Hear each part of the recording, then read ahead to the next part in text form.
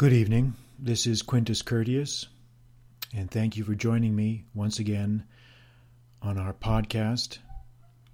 And I'm pleased to announce that I went out today and bought a new microphone, one that really is suitable for the specific type of podcasting that we do here, and now you'll be able to enjoy my sonorous, mellifluous voice free of any distractions, interference, or interruptions. So I'm sure you're happy about that, and I'll make every effort here to live up to your vocal expectations. What I wanted to talk about tonight was the idea of letting go of the resentments and the anguish of the past. Letting go of the resentments and anguish of the past. And it's very interesting. I got the idea to talk about this subject from reading some correspondence recently from a young man.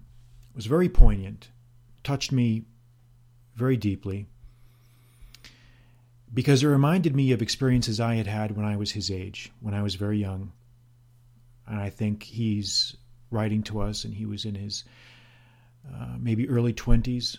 Anyway, the story that he conveyed was he was talking about going to a bar, and he was seeing two guys and two girls flirting and enjoying one another's company, and then they left together.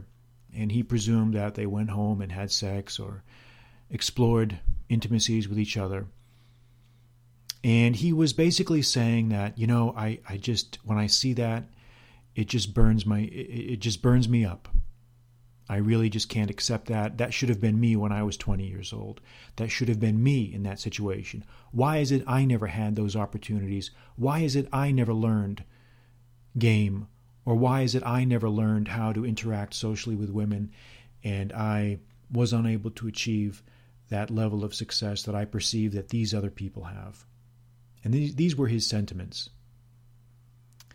And you could just feel the anguish and the anger coming through in the writing.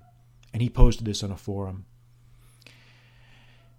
And I found this, and he also talked about how he felt motivated to sit down and to write an email to friends or parents of his and lash out at them and say, why is it that you were never there to help me? Why is it you never told me the things I needed to do? Why is it that you lied to me? Why was I fed this lie? Why was I deliberately misled? And so his anger and his frustrations really revolve around two things. One is the consciousness of lost opportunities, and two, the idea that one was deliberately misled or lied to. And these are powerful motivators. We shouldn't make light of them. We shouldn't sweep them under the rug. These are powerful motivators, and they generate severe resentments.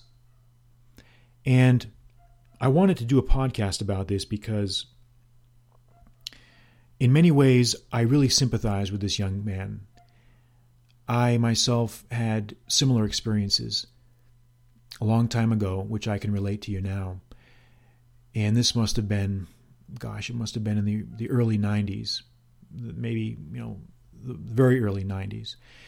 And, people often talk about how you can never really define a moment where your thoughts changed or your life changed. Sometimes you can. And this was one of those moments. I simply had reached a point where failure was no longer acceptable. And I was sitting in a movie theater alone, and I saw, again, very similar to this guy, two guys and two girls come into the theater and sit down. And in my mind, my hater mind, I suppose at that time, I thought that the guys were, below average in looks and composure, and the women were attractive. And I just said to myself, why is it, why can't I have that? Why don't I have that? What am I doing wrong? Why is it that I'm following all the rules that society is telling me to do? I'm a nice guy. I'm playing by the book. I'm doing all the things. I'm working hard. I'm out there busting my ass all the time. And why am I getting nothing? And why is it that others seem to have the things that I don't have? And it's difficult to explain, really, across the decades, just how furious I was. Even now I look back and I marvel at it in some ways. And I was sitting there getting more and more steamed. And after a while I was so furious, I just got up and left before the movie even started. I just got up and left. I could not handle it. Could not. And I look back now and I think that that was the moment at which the divine thought crystallized in my head to improve in those areas that I knew I was lacking. I changed everything. I said to myself, no more failure. I was sick and tired of failing with women. I would not accept failure anymore, especially since all the other aspects in areas of my life I felt I had achieved success in. And this was the one area that I was unable to crack. So I forced myself to change. I changed everything. Clothes, habits, dress, conversation, everything. I didn't have the tools that I needed to change, so I sought out other people who did have those tools, who had the smooth social skills, and I imitated what they did. Because sometimes you have to do that in life. I didn't come from an environment where I had a lot of role models to follow in the social graces. I didn't come from a school or a environment where I had a lot of nurturing or ways to develop myself. I went to a small town public school, a very small town public school, and there was little to nothing in the area of self-improvement or nurturing or developing of young men who were ambitious. There was just nothing there. And it wasn't that anybody was out to get you. It's not that anyone is out to hurt you or deliberately get you. It's just that they just don't know. It's not part of their DNA. It's not part of their worldview. So in any case, I was able to improve gradually and modestly, because there are always going to be people who are going to be better than you at these things. There are always going to be people who are going to be better at certain things than you are. But that doesn't mean that everyone can't achieve a certain level of success. And on my own modest scale, I began to see results. So anyway, the point of what I'm trying to say is this. I sympathize with what this young man was saying, and I understand it. I really understood it. When he wrote that comment and I read it, it just leaped out at me, and I said, wow, okay, so now we know. Now we know there are others out there, and I'm sure there are many listeners out there now who can relate their own stories of repressed rage and frustration. And it's okay to convey those stories, because I think the ones who don't tell those stories are the ones who still have not made the jump to improvement. There's nothing wrong with being deficient in anything. Everyone's deficient in some things. But those who really have courage, those who really have balls, are those who seek out the opportunities to improve themselves. There are so many guys out there, so many women out there, who take refuge in the comfortable knowledge that they don't need to improve. They don't want to put themselves out. They don't think they need to improve. They've already arrived. They're perfect. And if there's a problem, well, it's the world's problem. It's not them. It's the world's problem. And you're going to see people like that all through your life. And these are the people who are what I call losers. People who refuse to accept the fact that they need to undertake methods to correct their deficiencies. They refuse to acknowledge the fact that they have deficiencies. It's a self-defense mechanism. They're unable to come to grips with this reality, whereas the men who truly are courageous are those who acknowledge their deficiencies, admit them, and then take steps to address them. And this is the hardest thing. let me tell you, this is the hardest thing in the world to do. It's the hardest thing in the world to do. And very, very few are able to do it. And that's why we spend so much time talking about self-improvement, because it's so rare. It's such a rarely practiced skill. But then the question becomes, how do you deal with the lingering sense of rage and resentment that you get from the abuses and the disgraces and the anguish that you felt when you were younger? Because let me tell you, those things never really go away.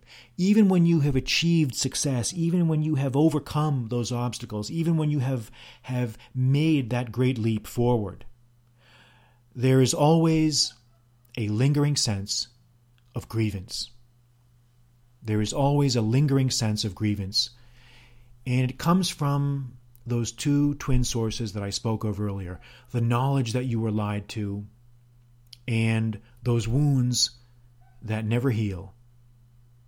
The pain and the wounds of the humiliations that you had to suffer when you were going through the learning process or before you undertook the learning process.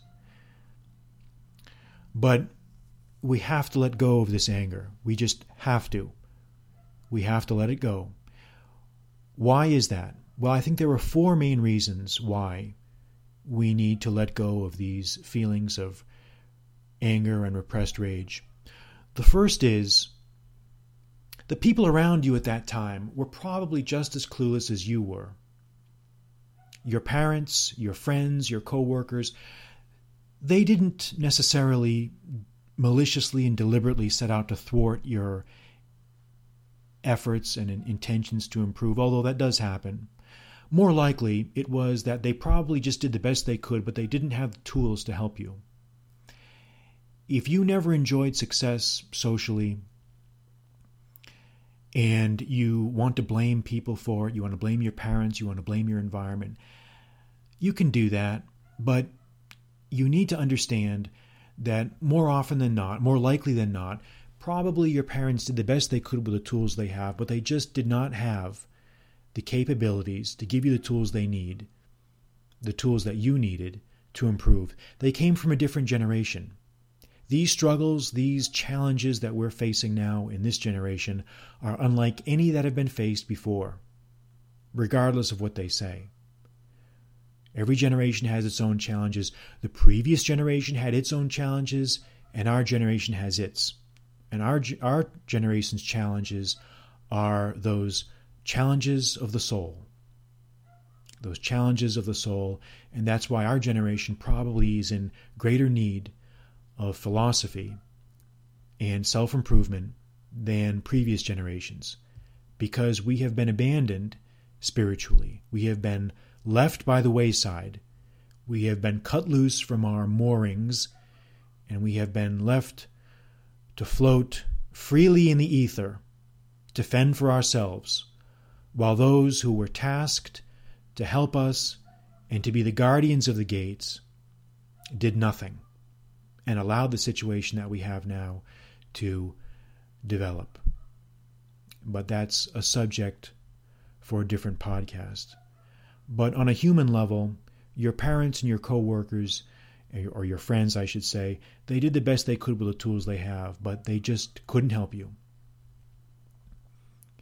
The second reason you should let go of these angers and resentments is simply the fact that focusing on the injuries and resentments of the past will blind you to the opportunities that exist now.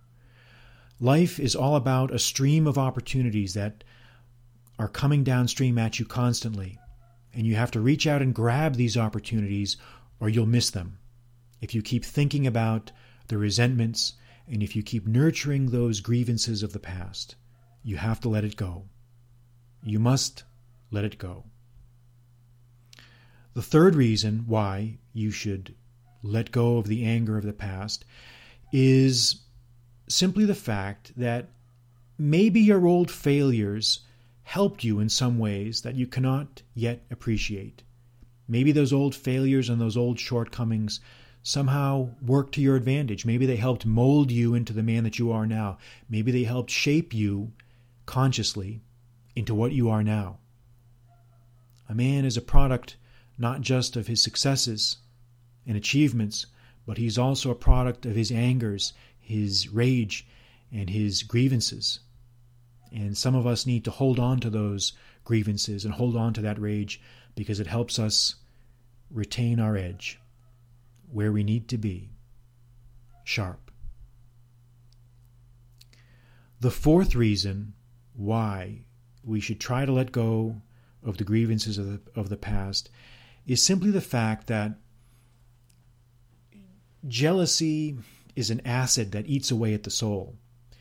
You will always feel like someone is getting more than you.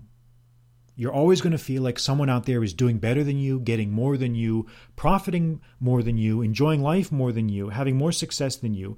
There's no end to it. And this is why the Stoics teach us that virtue is the ultimate reward. Self-improvement is the ultimate reward. To be fixated and focused on the material things of this world and the voluptuary pleasures of this world, like women, food, drink, things like that, is ultimately a fool's errand. It's ultimately a fool's errand. And it's very easy to say this, I suppose. It's easy for me to say this. But to put it into practice is very difficult because the sensory stimulus that we men feel when we see these sensual delights is very strong. It's a very powerful motivator. And to say that it's not would be to blind ourselves to the reality of stimulus and response. But yet we have to try to train ourselves to do just that. We have to try to train ourselves to do just that, or else we're always going to be in turmoil and in angst. Turmoil and in angst. So these are my thoughts on letting go of the anguish and the resentments of the past. And these are my thoughts on the 4 reasons why we should let go of the angers and resentments of the past. So the next time you find yourself feeling these type of thoughts, remember these things, remember these 4 points, and try to put them into practice. Thank you for joining me tonight. I'm Quintus Curtius. Good night.